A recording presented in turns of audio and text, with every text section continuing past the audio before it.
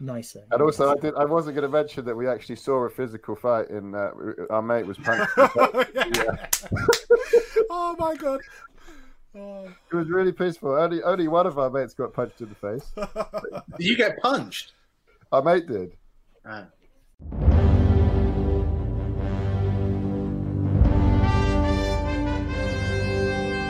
Okay. Hello and welcome to another episode of Political Dregs. I'm going to try and give some introductions again this time because it's been a while. I'm Calvin Robinson. I am a former Conservative candidate twice over, former Brexit Party candidate once. We've got Hamish Hunter, former Conservative candidate for council in Hampstead. We've got Amir Sajidi, former Change UK, Conservative, Lib Dem. Did I miss any out, Amir? We've got Joel Davidson, former elected Conservative councillor and former London list candidates, and we have Irina von Wies. I hope I said it right. Is it von Wies or von Weiss? Perfect. It's von Wiese, but it was almost there. So no, please do correct me. I'm a school teacher, as I say to my kids when I take the register, please correct me if I say your name wrong. And you are the former London representative in the European Parliament. That's correct. For the Absolutely. Liberal Democrats. For Liberal Democrats, that's right.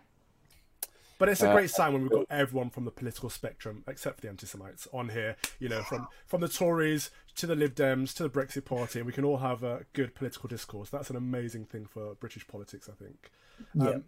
So let's all talk about something we can share in common. Let's talk about the state of terrorism in the United Kingdom at the moment, and these convicted terrorists who are being released early from prison.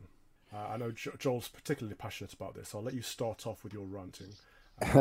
It's absolutely appalling, Calvin. We have a huge Tory majority, and we have a solid consensus behind the need to clamp down on law and order in this country and clamp down on crime. And frankly, it's just unacceptable. We need an emergency national security suspension of the European Convention of Human Rights to allow terrorists to be detained indefinitely if they remain a public risk. Joel's right wing again. This is great. Keep going. No, I am horrified at what we've seen. It's happening again and again. We've got a Conservative government. We have the most right wing Home Secretary since Michael Howard, easily, who was a legend, by the way. So what's going on? So let's see some tough measures. And we've got rampant crime, out of control, both in terms of terrorism. And in terms of other crimes. So, yeah, I'm appalled, and we've got to absolutely clamp down on it. So I agree with you, but as this podcast comes out, today, I believe, new legislation is being announced, so we don't actually know what it is yet while we're recording. But is rushed legislation ever effective? Is that ever a good way of fixing problems like this? Hamish? Well, it's absolutely not. The Blair government famously created at least one criminal offence for every day that it was in power.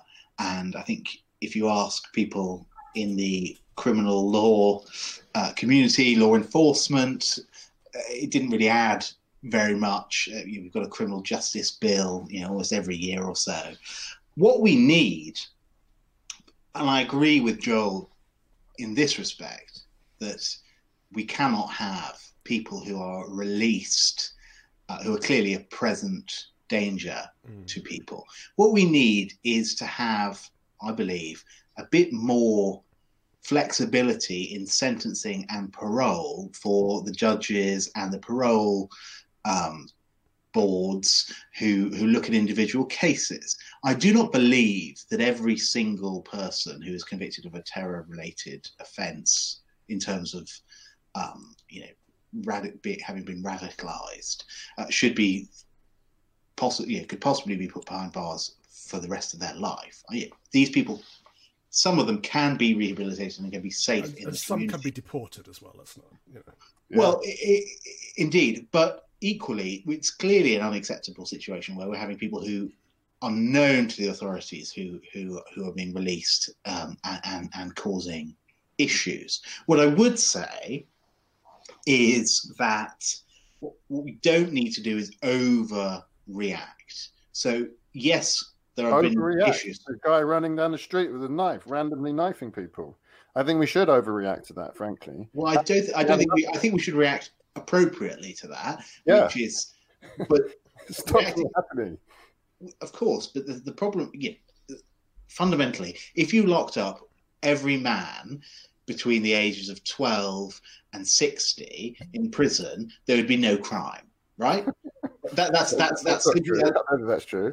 There would be basically no crime, right? We don't do that because that would be a massive overreaction. Similarly, we need. But you're talking about pre-crime. These are people that are convicted for having committed a crime. Of course, and they need to serve their sentences.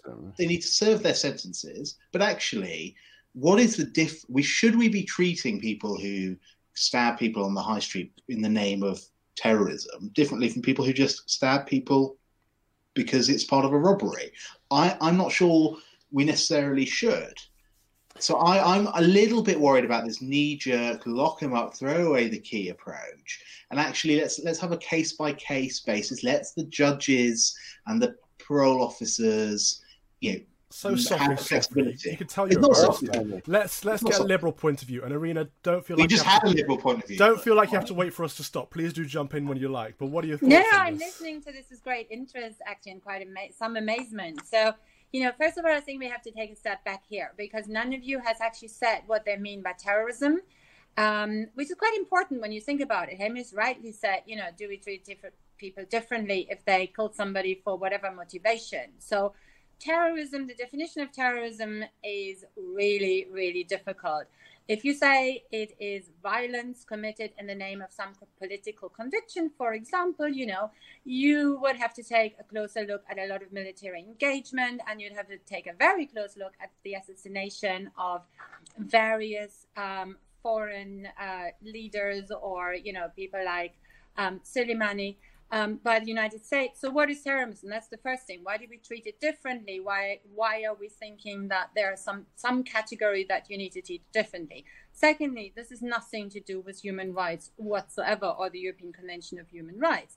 Obviously, the only human right that here is at stake is the right of the victim to live. And that right is the same whether somebody, as Hamish said, stabs them or kills them with whatever means for whatever motivation. Clearly, that is something that we need to prevent. Now, we have the laws in place. We have all the criminal laws. They are actually flexible. You can lock people away for life if there is still a danger. What we don't have is proper implementation. We don't have the proper funding. We don't have the proper training for people who can assess somebody who's been in prison before they're being released. For example, whether they still are a danger. And that is not an easy assessment, right? You need a psychologist and you need people who really know what they're doing. You can't lock somebody up forever because, well, you never know. They may come out and commit another crime or they may not. You need to have a proper assessment of their danger. This has gone clearly wrong in this case. And it is clearly unacceptable that there wasn't a proper assessment. But you don't need a change in the laws. What you need is proper implementation of the laws that we already have. And you definitely need more funding for law enforcement and specifically for probation officers. Well, I fully agree with more funding for law and order. So again, we're in agreement and probation officers. Yeah. But Joel, I mean, this person was released early, but he was being tailed by undercover police, and he was stopped before he actually did fatally harm someone. Well, he was, thank God. I mean, he still stabbed two people, could easily have killed them. But I think this shows that the police did their job, actually. I actually looked at this kind of terrorist event, and I was like, wow, the police actually did tail this guy. They knew he was a danger. And exactly what Irina said, we have failed at a different part of our infrastructure. Yeah, the criminal justice system failed, not the police. I think I'm with you on that. I would feel a lot safer if the 200-odd characters who have been convicted of terrorist offences, who we know about, who are currently in our jails, were never released, frankly. And I know that the majority of the British voters, British public, feel that way. And undoubtedly, that's true. The terrorists get locked away. What about the murderers? What about the rapists? What about the other people who may come out and commit crimes? Should they just be treated differently from those people that you label terrorists? By the way, you still haven't explained who you think is a terrorist and who isn't. No, I mean, I did. I think that there's a group of around, I don't know the exact number, but there's a group of around 200 individuals who have been convicted of specific terrorist offences in this country who are currently in prison. So I'm saying those people in particular, I personally, I know I speak for the majority of British population, would be more than happy if those people were never released from prison because they're a huge threat to this country. No, but undoubtedly that is true, and I would feel a lot safer if we locked up huge swathes of people based on various prejudices that I may or may not have. But that's not how you run a liberal democratic society that's based on the rule of law.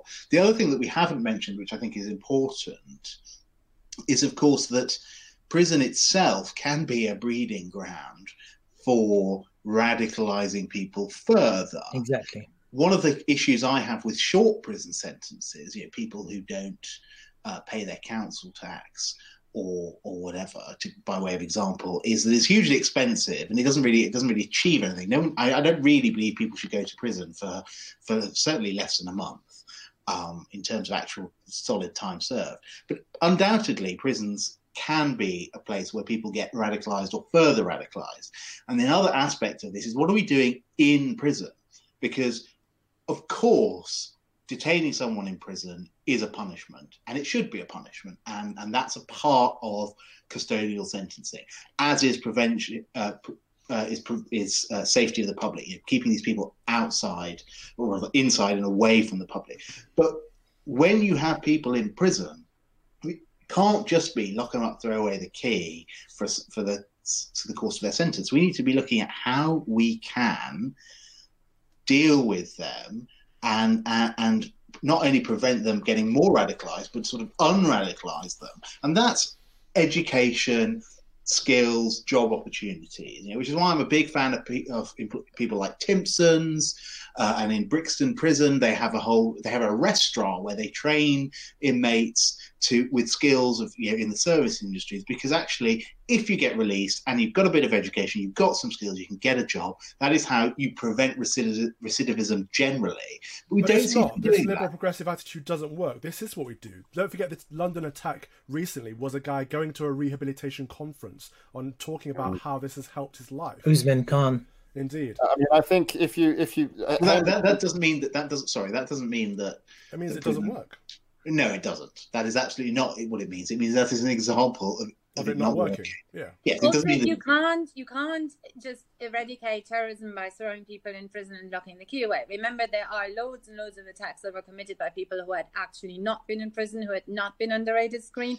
People are radicalized in all kinds of places for all kinds of reasons. We need to deal with the reasons why they feel a need to be listening to, hatred or extremism in the first place. And I'm not just talking about the sort of Islamist jihadists. I'm talking about right-wing terrorists. I'm talking about white supremacists. All kinds of. Would you treat these different types of terrorists differently? Would you say Islamic extremism is one type of terrorism? We have to treat it differently to maybe nationalism, Irish nationalism, maybe right-wing terrorism is different, or would you say they're all in the same kind of grouping? Well, I grew up in Germany in the 80s, where we had the Red Brigades, and they were assassinating specific people rather than just random attacks, but they were like the first really hardcore terrorists. And that's why I said we need to think about how we define terrorism. So if terrorism is violence committed for an ideology, let's say that's broadly the definition of terrorism, and of course that is any kind of ideology, right? Whether you are an Irish nationalist or a German communist or an American white supremacist or a jihadist who is radicalized by ISIS.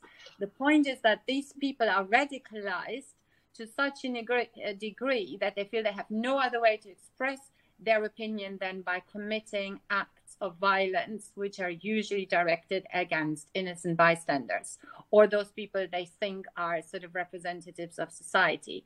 So that radicalization, that happens because these people are alienated.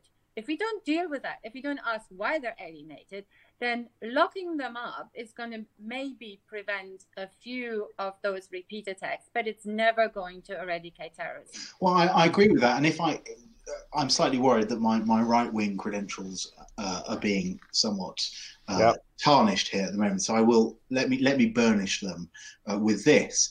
I would be very muscular about dealing with the causes of radicalization in the community.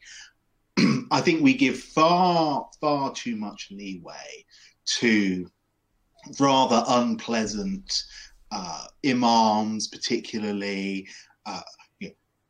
schools that are teaching slightly very odd off curriculum attitudes and things, and promoting and not challenging people who seek to speak in the name of communities such as the Islamic and Muslim community. We need to be much firmer on that. We need to promote a liberal sort of strand of Islam, in particular in Britain. And part of that is actually a wider issue to do with assimilation, and that's why I believe that people should learn to speak English, and I have concerns about the way that the women in some Muslim communities are treated and segregated, because actually, unless a community is brought into wider society, like, for example, the Jewish community has done so successfully over the years, like the Sikh community and the Hindu community has done so successfully in this country. There are elements of the Muslim community in this country that haven't done that, and I think that's where there's a real battle to fight that can actually prevent all of this. And I would be a lot tougher. For example, Abu Qatada and Abu Hamza, absolutely get rid of them and deport them to Jordan. I mean, no question in my mind that should be the case. And as for burning books and burning the satanic verses, which I have my very own proud copy of right here, I'm sorry, but we have to be much more muscular in our liberalism and say, in this country, that's not what we do. We don't, don't do that. I actually agree with most of that. I'm happy to say, Hamish, and particularly happy that you mentioned the word liberal about 5 times. Absolutely, because I am a liberal. Just one thing that I disagree with, and that is the focus on Islamist terrorism. The truth is that, according to the Home Office, the greatest threat in future rise of terrorism is now actually right-wing terrorism. What is right-wing terrorism, though? So the attacks that we've seen on Joe Cox and other racist, xenophobic, white supremacist attacks that come from... Are you actually saying that white supremacy is more of an issue than extremist Islamism in this country? So according to Home Office assessment, in terms of future threats, they think that this is the fastest growing trend in terrorism. I know we have seen a string of deadly and horrific attacks, mostly committed by Islamic terrorists, but we mustn't forget that we've also had attacks around the world from right-wing terrorists. So I think single out only Muslim or extreme Islamist terrorism is also wrong. We have to look at just the degree of intolerance in any type of community, whether that be a religious community or, any other community. Any type of intolerance, any type of exclusion can lead to that kind of radicalization. It's almost like it doesn't really matter what the content is of that religion or of that belief. But it's not always down to isolation, and it's not always just that terrorism is the only way people think they can express their views. It is often down to people indoctrinating the vulnerable. And Her Majesty's Chief Inspector of Ofsted came out this week to say, look, it's happening in a lot of these Islamist schools, and that they're practicing and preaching extreme views, and no one's challenging it because they're all afraid of looking racist or Islamophobic. I agree. I just can't accept that in reality that the Home Office is correct on that one. I just think there is, frankly, a hierarchy of concerns that people would have. As a councillor, for instance, I was amazed in Brent that there was pushback at local level against Prevent and what it was trying to achieve. Incredible that the Labour-controlled council were essentially slating Prevent. I know that happened in Labour councils across London and other areas. So there's not engaging with a programme that is meant to stop radicalisation in children from a young age. So as Hamish was saying, failure to engage with those programmes is very disappointing. But I'm afraid I am Jewish, so of course white supremacism is a big concern for me.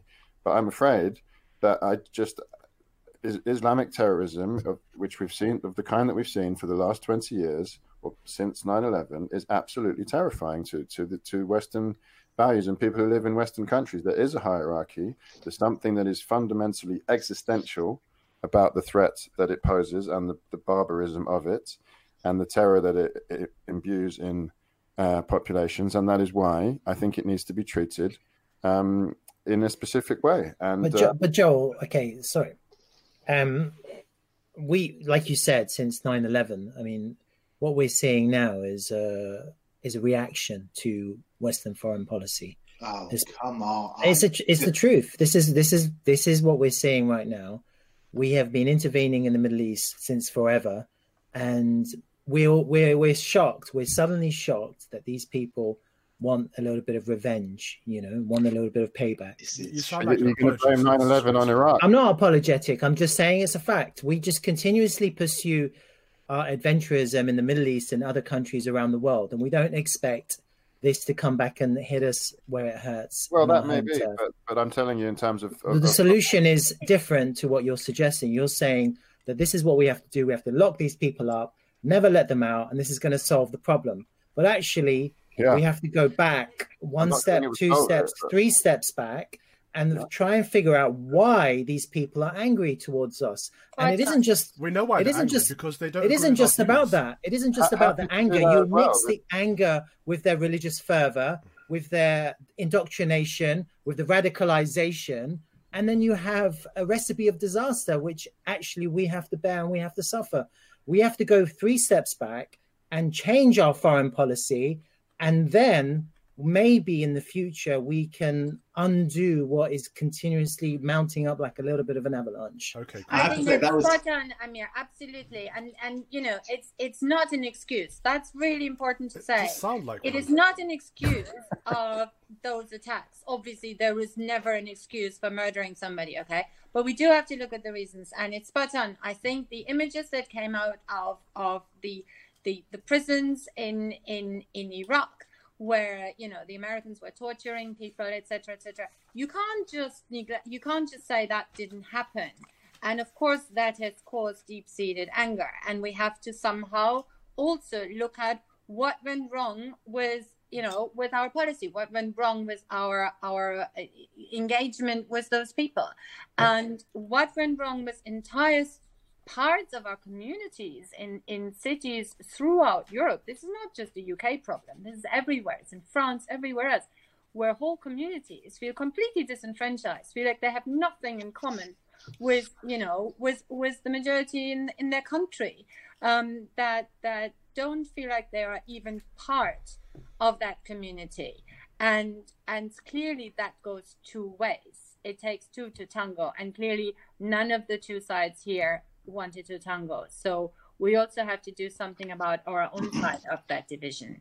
Well, I found both the recent contributions disturbing, because I do think it is, if not an apology or seeking to sort of make excuses, it is seeking to, I think, distort the reality of the situation, because it is not simply about Western foreign policy, which is an easy target, and of course it has never been completely perfect. But I'll give 2 examples which show the fallacy of that argument. The first of all is, you look at ISIS, right?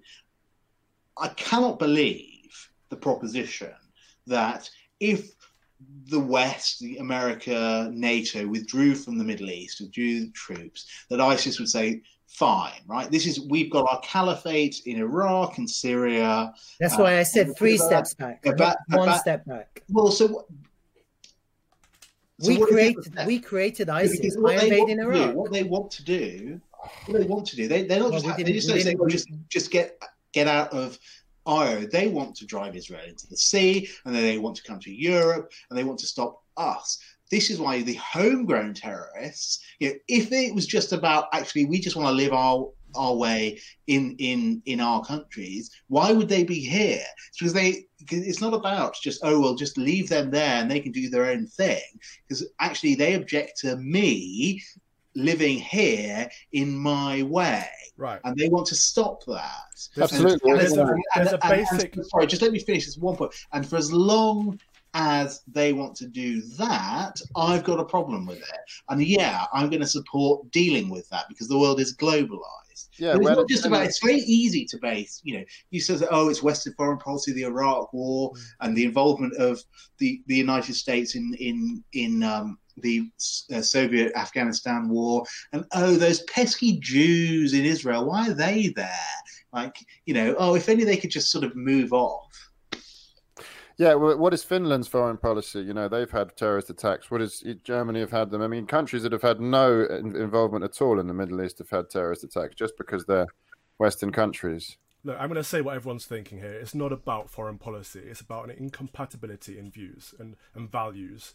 We let our gay people get married. We let our women drive and wear whatever they want. We can eat and go wherever we want to. We have civil liberties here, and that offends certain people. It offends everything they stand for, and they don't want it. They don't want us to have it.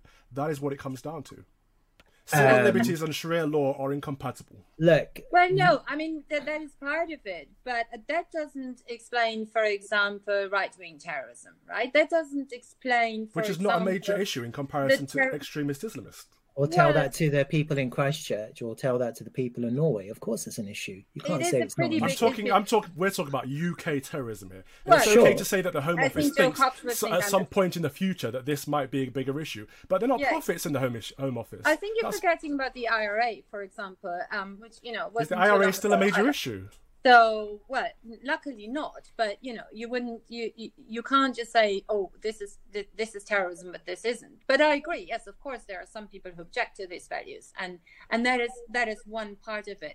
But that is not the sort of fundamental issue here. I think the fundamental issue is that people are angry, they're disenfranchised, and we have created a culture where there was no attempt to engage with them, and that's why they're vulnerable, and that's why some people obviously abuse that situation to radicalize them. And yes, I think schools should not take part in this, and where we do see radicalization in schools, that needs to stop clearly, because it starts with education, it starts with children when they're small, and it is then that you have the best chance to integrate people, and that clearly hasn't happened. And I think that is a really, a situation we need to change. But as I said, it takes both sides to change it. I look forward to the Lib Dems campaigning for us during the mayoral campaigns for a strong collaboration with the Prevent program then in schools, and for a beefed up approach towards prevent and de-radicalization in schools. That'd be good to see. We are campaigning for any type of investment in education, particularly in youth programs, for after-school programs, for people to have a place to go where they actually find, somebody to engage them rather than hanging out in the streets. So any type of engagement of young people, any type of investment in education is an investment in prevention and de-radicalization. Look, fundamentally, my problem is with the left, with the Lib Dems, with Labour, people on the left generally. I was complimented by Irina for using the word liberal, and I am a liberal, but I'm a muscular liberal. I don't understand the people on the left. I don't understand. I'm not a flabby liberal. I may be flabby. No, my liberalism I'm very muscular about. Moobs. I don't understand the Queers for Palestine thing that you see at Gay Pride, right? Israel. Do you know what the criminal punishment for being homosexual in Israel is? Nothing. Do you know what it is in Palestine? There is one, right? End of story. The people on the left trumpet identity politics. They trumpet LGBTQ plus AA, Cyrillic alphabetic spaghetti, all of this stuff, right? We love it. We love diversity, whatever. But then we are so weak. Yeah. We are so weak when we're faced with with ideologies like Islamism that obviously hate gays, obviously hate Jews, oppress and suppress women.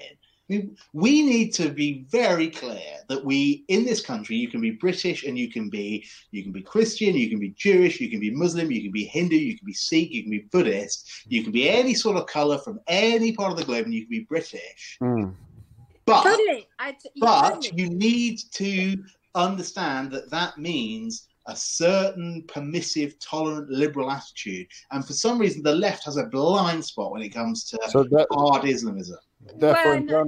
Any ism. Sorry, I as a liberal Democrat and a totally devoted social liberal, any isms to me are not, not what I want the society to adhere to. I don't care what isms they are, and you're right, we should not discriminate between them. None of them is bringing any good to us. Well, I think in terms of education, it's very interesting the way that the protests about the promotion of homosexual relationships in primary schools in Birmingham was dealt with. I felt that was very weak in the way that those parents were allowed to essentially shut the school down, and that protest spread to many schools. So I think that attitude towards a muscular, if you like, interpretation of British values should absolutely be adhered to in schools, and that would, I think, find some common ground here in terms of tackling the problem at grassroots level. I think you're right. I would agree with the Islamists amazingly on this one. Actually agree with that. I wouldn't have thought so, but I actually do agree with that. Everyone to but agree. You know what?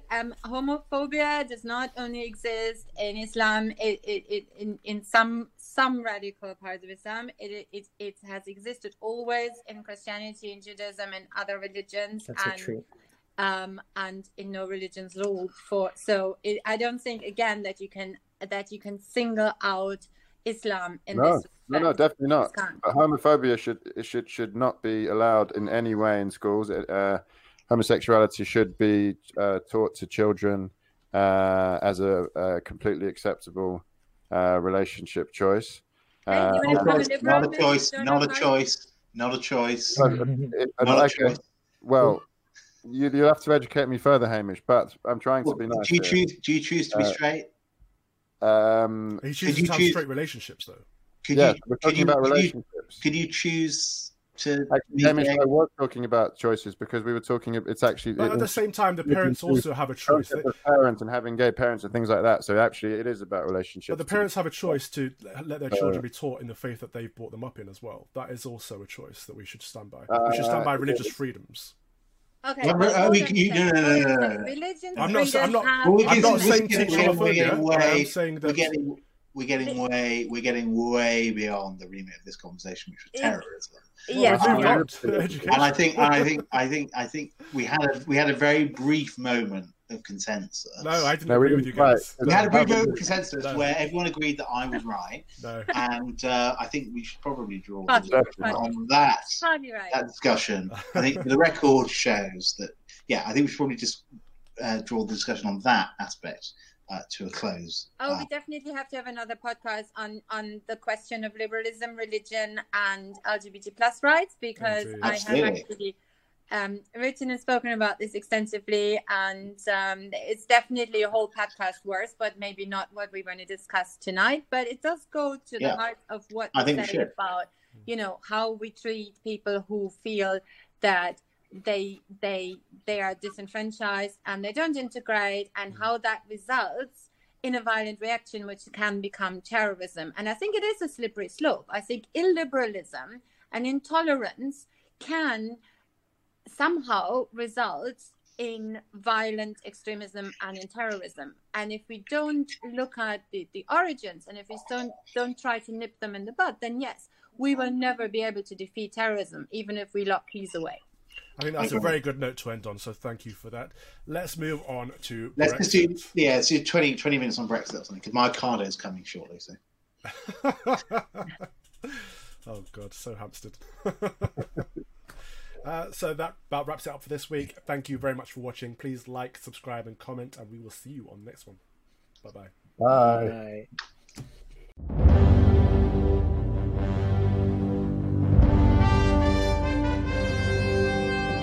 Very good. But I'm still on the list for London, theoretically. I'm number 6, so it's not that likely I'll get elected. But hey, it's better than Joel.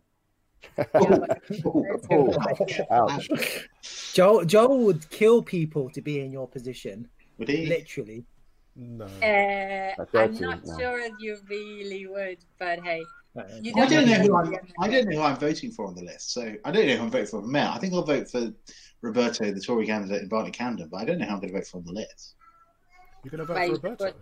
Yeah, why not? He's cute. Okay. Right. I'm as you say, I've got those principles. And of course, I'm here because I love Amir to bits, and particularly since he had his change of heart, and he's been like the most amazing activist in our party. So any success that we'll have in London 2020, it'll be entirely due to Amir single-handedly. Oh shit! We'd love to hear it.